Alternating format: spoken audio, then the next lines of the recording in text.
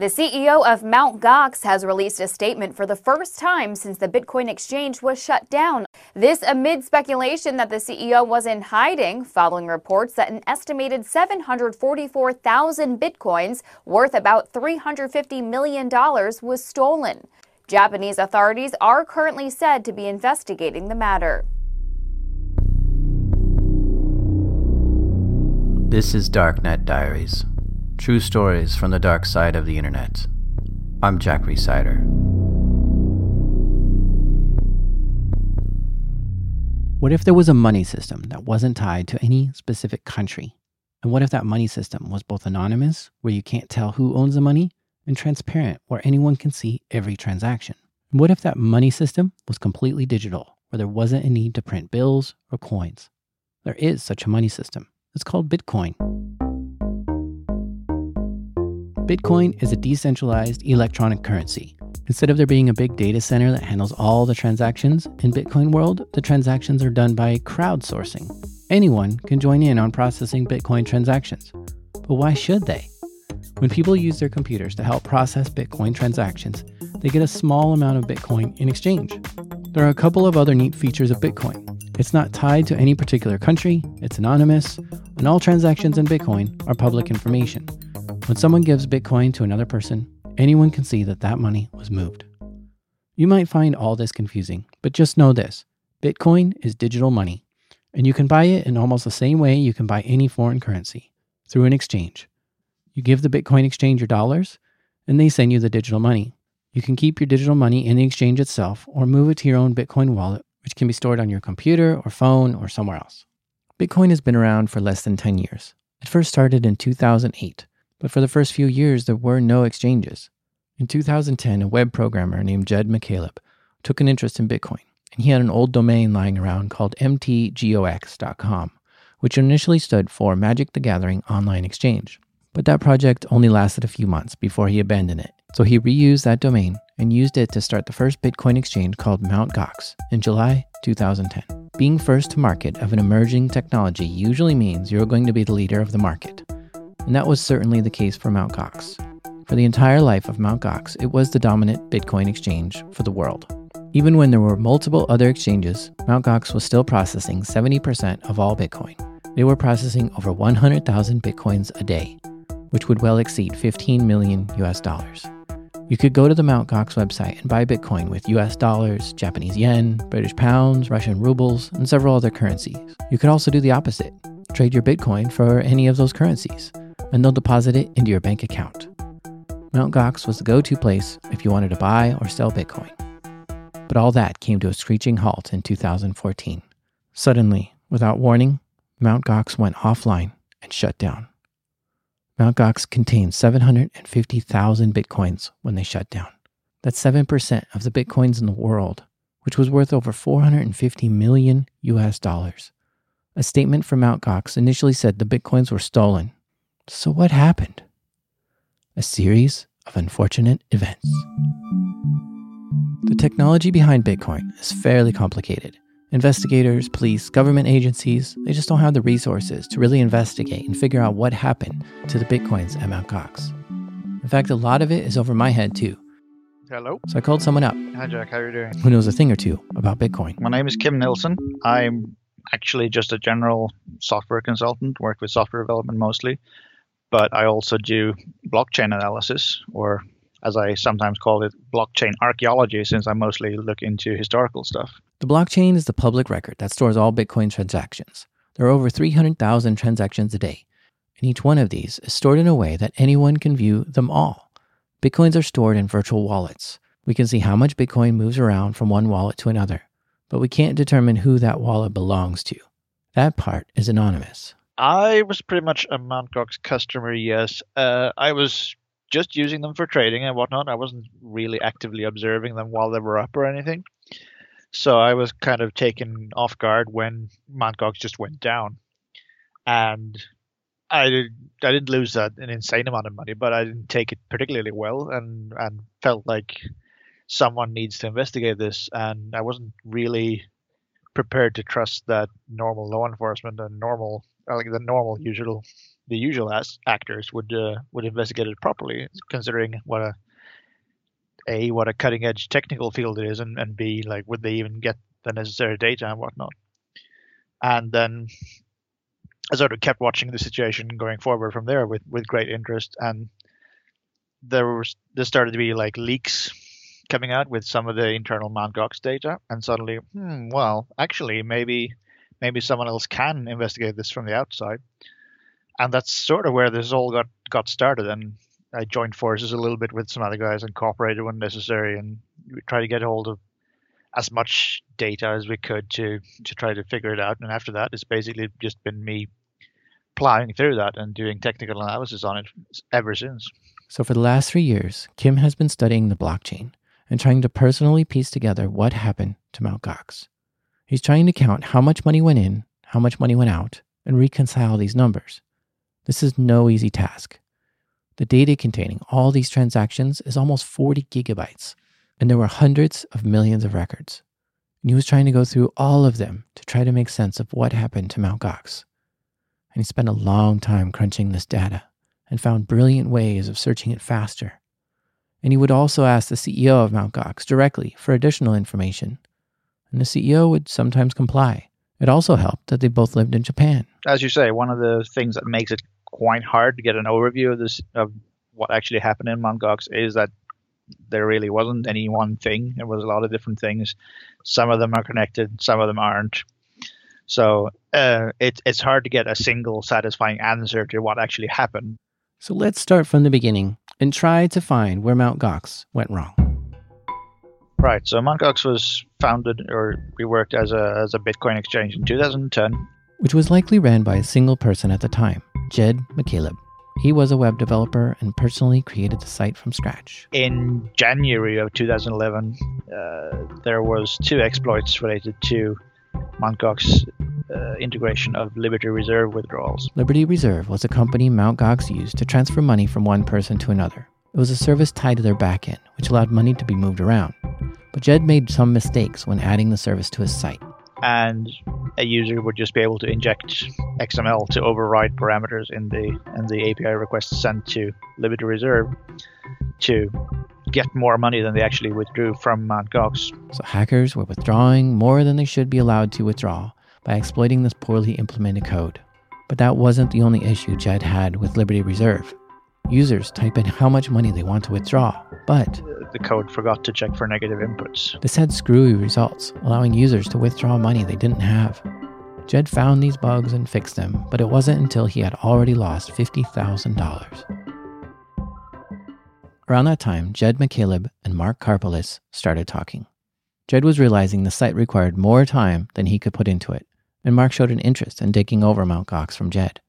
Mark was a web programmer from France, but had recently moved to Tokyo, Japan, where Mt. Gox was located. So Jed basically almost gave it away to Mark Karpeles in that very favorable price, and he basically sold it for almost no upfront money and just getting a cut of the revenue for the next 6 months, I think. But just before the transfer of ownership to Mark, something terrible happened to Mt. Gox. Someone had broken into the Mt. Gox servers and stole the hot wallet file. A hot wallet is a Bitcoin wallet Mt. Gox used to conduct daily operational trades. This differs from a cold wallet, which is not stored on the Mt. Gox servers, but in another location, in a much safer place. So the thief took the hot wallet and then transferred all the Bitcoins that were in it to their own wallet. So that was about 80,000 Bitcoins that disappeared and are actually still sitting untouched on the blockchain to this day. So it's quite possible they've been accidentally destroyed or something. Since these 80,000 Bitcoins had been stolen, there was, of course, at this point already a shortage. So Mt. Gox was technically already insolvent as soon as Mark Karpeles took it over. I don't think Mt. Gox was ever, in fact, solvent for a single moment for as long as it existed under Mark Karpeles. That is, if all the Mt. Gox users were to try to take all their Bitcoins out of the exchange, there wouldn't be enough for everyone. So already by the time Mt. Gox was sold a few months later, there was a lot of money missing. So off to a bit of a bad start under his management, you could say. Mark Karpeles is now running Mt. Gox from Tokyo, Japan. All ownership is now transferred to him, and a few months go by under his management. Mark was in the process of figuring out where the Mt. Gox Bitcoins should be kept. He had some in the Mt. Gox servers in the form of a hot wallet, and he had some in a secure offline location, which is a cold wallet, but he also had some on his personal computer. During this time, it appears that someone was able to get into Mark's own computer, which at this particular point in time appears to have been quite unsecured. It looks like they got it off of his personal machine from home, and at the time he was unfortunately keeping 300,000 bitcoins from Mt. Gox on his own unsecured machine, and a thief was just poking around, got lucky and found it, and ran away with it.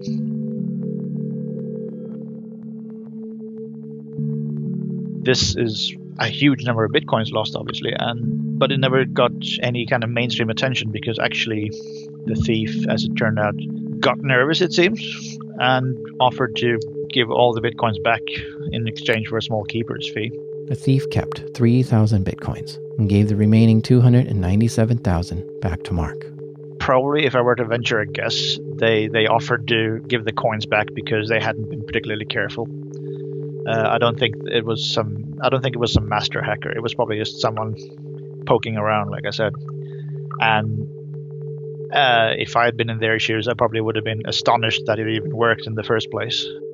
Presumably, the deal at the time was that they gave the coins back in exchange for not being investigated. So another month goes by. It's now June 2011. Mark had only been running Mt. Gox for about 3 months. At some point, someone again got into Mt. Gox's systems and were probably able to take a small database dump of the users table that contained accounts and their password hashes and everything. Whoever stole this small database dump were able to also brute force a fair amount of the passwords, including the password to Jed's own admin account. And part of having an admin account on Mt. Gox meant you had access to a small separate page where you can do admin tasks like manipulate account balances and things like that. So whoever got into this made good use of this little feature and started adding crazy amounts of bitcoins to new accounts. The hacker was creating Bitcoin out of thin air and selling them as fast as they could. A Bitcoin was worth around $17 at the time. This hacker sold so many Bitcoins, they drove the price all the way down to 1 cent each. Some people bought thousands of Bitcoins at that price. The market had gone haywire and hit rock bottom. Then the thief bought back the cheap Bitcoin and tried to move the Bitcoin to another address. But Mark Karpeles saw this crash happening and shut the servers down.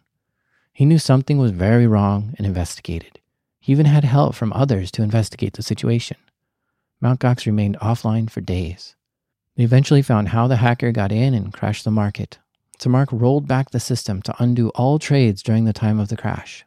Mt. Gox came back online with the price restored back to $17 per Bitcoin.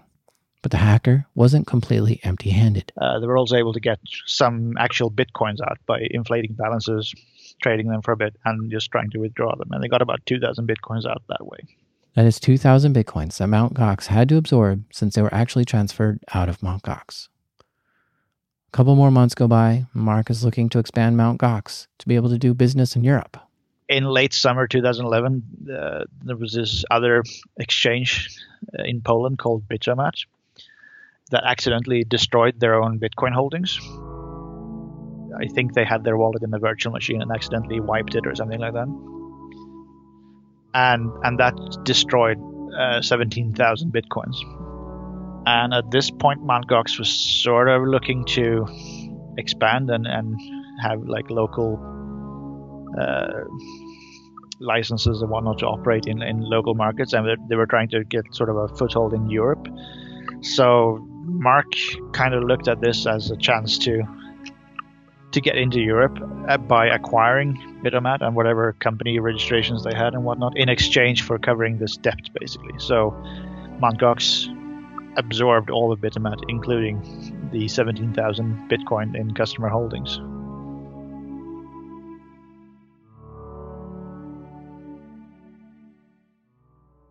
So at this point, Mark had only been running Mt. Gox for about 5 months and is already missing $50,000 in cash and a massive 100,000 Bitcoin.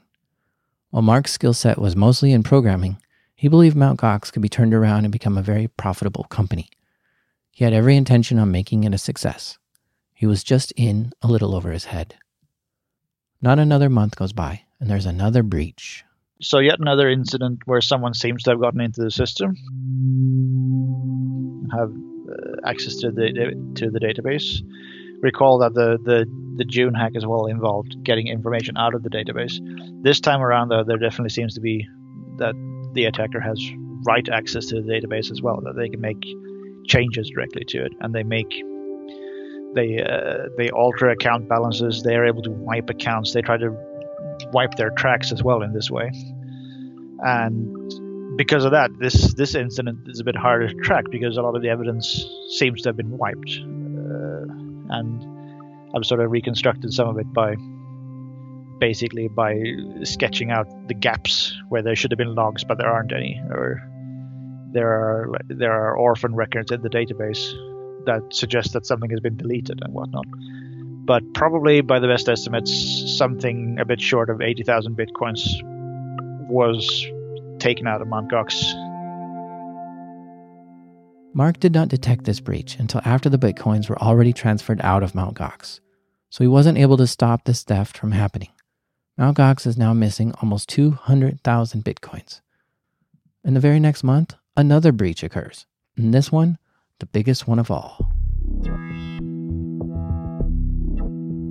The hot wallet, wallet.dat, got stolen by someone with access to the system. Once again, a hacker broke into the Mt. Gox server and stole the Bitcoin wallet from Mt. Gox. The thief quickly moved the Bitcoin into their own wallet. But because they had control of the main hot wallet from Mt. Gox, any new deposits into that wallet, the thief would also be able to take those funds too. And for the longest time, Mt. Gox didn't detect any of this activity. This theft went on until at least a good chunk into 2013. So that's almost a full 2 years then.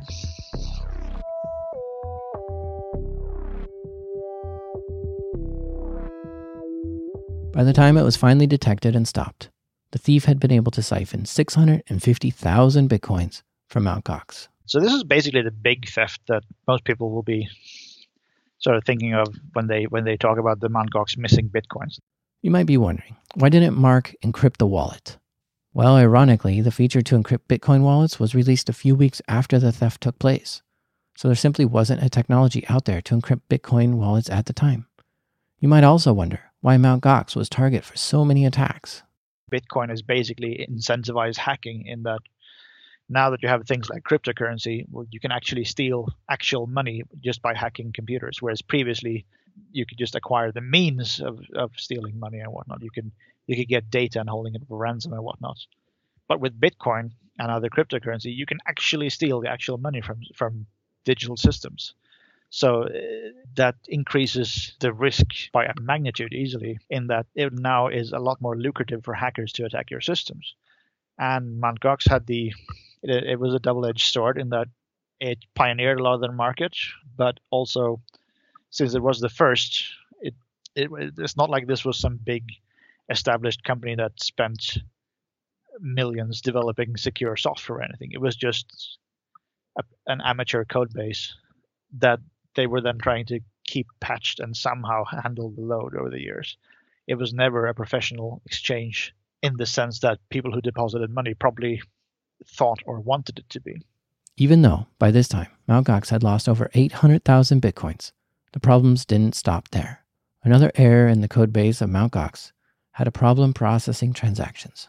So this showed up in the Mt. Gox system as a deposit to a user account, even though there was no new bitcoins coming in. But it was misidentifying those transactions as putting new bitcoins into user accounts. It was a bit under 50 accounts.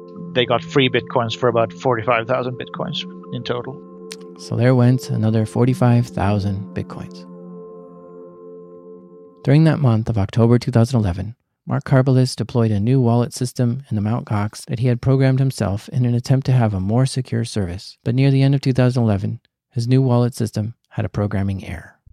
This is an instance where he actually had a bug in his code. And that meant that a number of withdrawals actually sent bitcoins to unspendable addresses, which is the same as destroying bitcoins. So that lost about 2,500 bitcoins that became destroyed because of this. The irony is that this is basically the only real instance of Mark's replacement wallet actually losing any significant funds. Mt. Gox didn't have any more thefts or break-ins since the new wallet software was added. It seems like his improved security was working. But Mark knew he was missing so many bitcoins and Mt. Gox was insolvent. And he tried to keep all these breaches and thefts under wraps and hidden from the public. He didn't want to ruin the reputation of Mt. Gox being the leader of Bitcoin exchanges, so he tried to keep these breaches secret. Things went okay for Mark and Mt. Gox in 2012. No significant breaches occurred, no big programming errors that resulted in a loss of Bitcoin, and Mt. Gox continued to dominate the market as the largest Bitcoin exchange. It appeared that Mark had finally gotten things under control and was slowly recouping his losses. By mid-2013, Mt. Gox was handling 70% of the world's Bitcoin trades, which was around 150,000 Bitcoins a day. Even though it was the leader of Bitcoin exchanges, there weren't that many employees working for Mt. Gox. Mark did a lot of the programming himself, but he did have a few other developers helping out. It's not clear whether Mark thought he could just handle it himself, or he had a hard time trusting others, or maybe he didn't have the money to hire staff.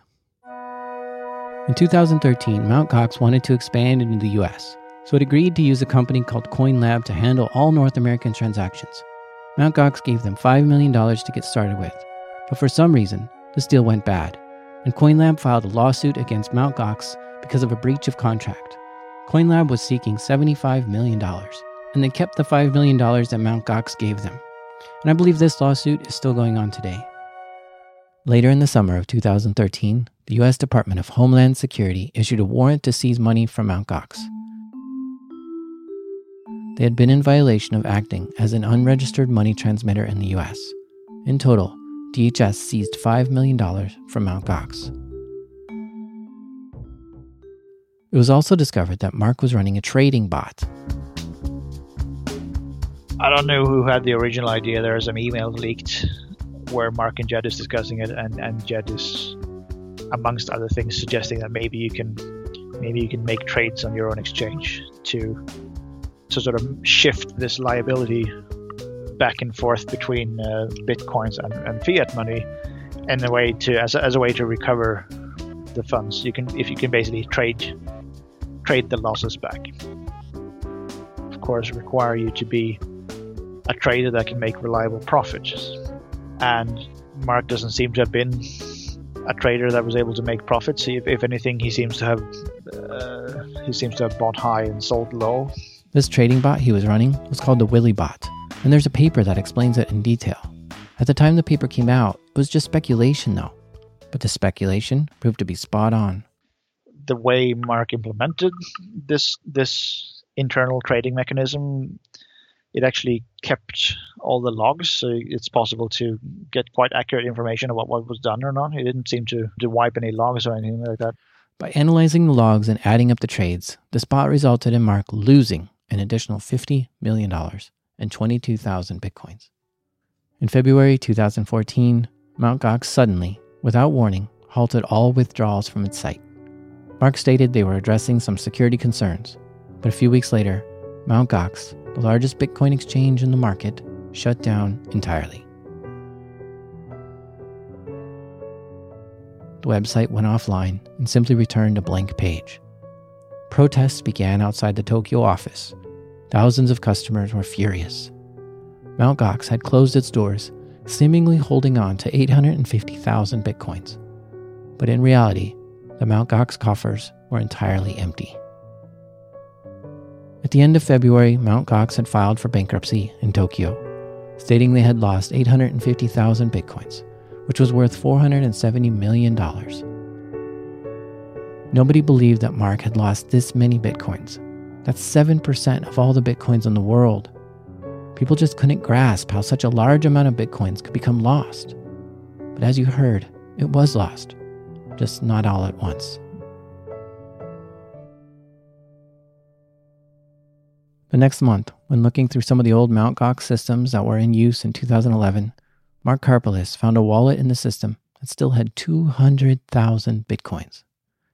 This brought the total losses down to 650,000 Bitcoins. In August 2013, Tokyo police arrested Mark Karpeles, not for losing the 650,000 Bitcoins, but on charges for embezzlement and fraud. Japanese prosecutors accused him of falsely adding Bitcoins into the accounts of investors and then moving that to his own wallet. He has continued to plead innocent to these charges. As far as the thieves go who stole the money from Mt. Gox, only one person has been caught and arrested. His name is Alex Finnick and is a Russian national and was arrested in Greece. He was arrested for money laundering, but evidence shows that he had some of the Bitcoins that were stolen from Mt. Gox. However, just because he had them doesn't mean he stole them. He was just accused of laundering, not of stealing the Bitcoin. A year after his arrest, Mark Karpeles was released on bail and is currently residing in Tokyo. He's still undergoing the legal process of his arrest and the Mt. Gox bankruptcy. Those 200,000 Bitcoins he found have sat untouched since he found them. The bankruptcy case restricts him from touching them, but since 2014, when Mt. Gox filed for bankruptcy, the price of Bitcoin has skyrocketed. At the time of this recording, it's now worth over $10,000 per Bitcoin. Mt. Gox owes their creditors $450 million, which is what the Japanese courts have sort of locked in as what he owes. But his 200,000 Bitcoins are now worth $2 billion. So if he were to pay off all his creditors today, he may then get to walk away with over $1 billion.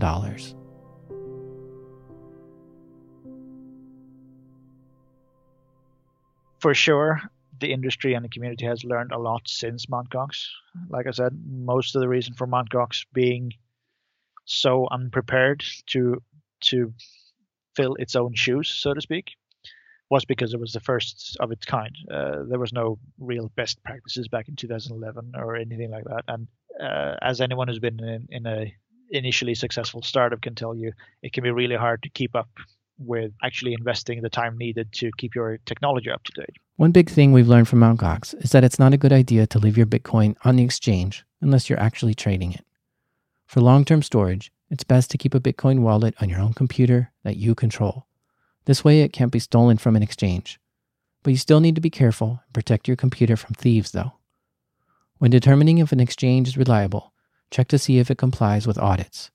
For Bitcoin exchanges to operate in the US, they must adhere to strict audits. But some exchanges even take it a step further and agree to even more strict audits.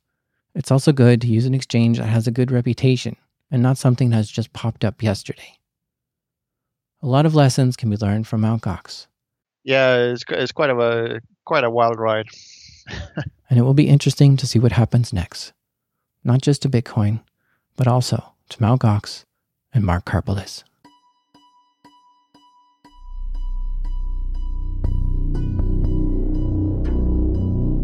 You've been listening to Darknet Diaries. For show notes and links, check out darknetdiaries.com. Music is provided by Poddington Bear. Hey, are you learning to program in Python or want to learn? I've got something for you. I put together a Python cheat sheet, which is a single page of the most common Python commands. It's a perfect reference guide to print out and have handy for when you need to look up the syntax of a command. I made this for myself when I was learning to program in Python. And when I made it, I ran it by the Python community and got an overwhelming positive response. I even added some of their suggestions to improve it. You can download this Python cheat sheet at darknetdiaries.com.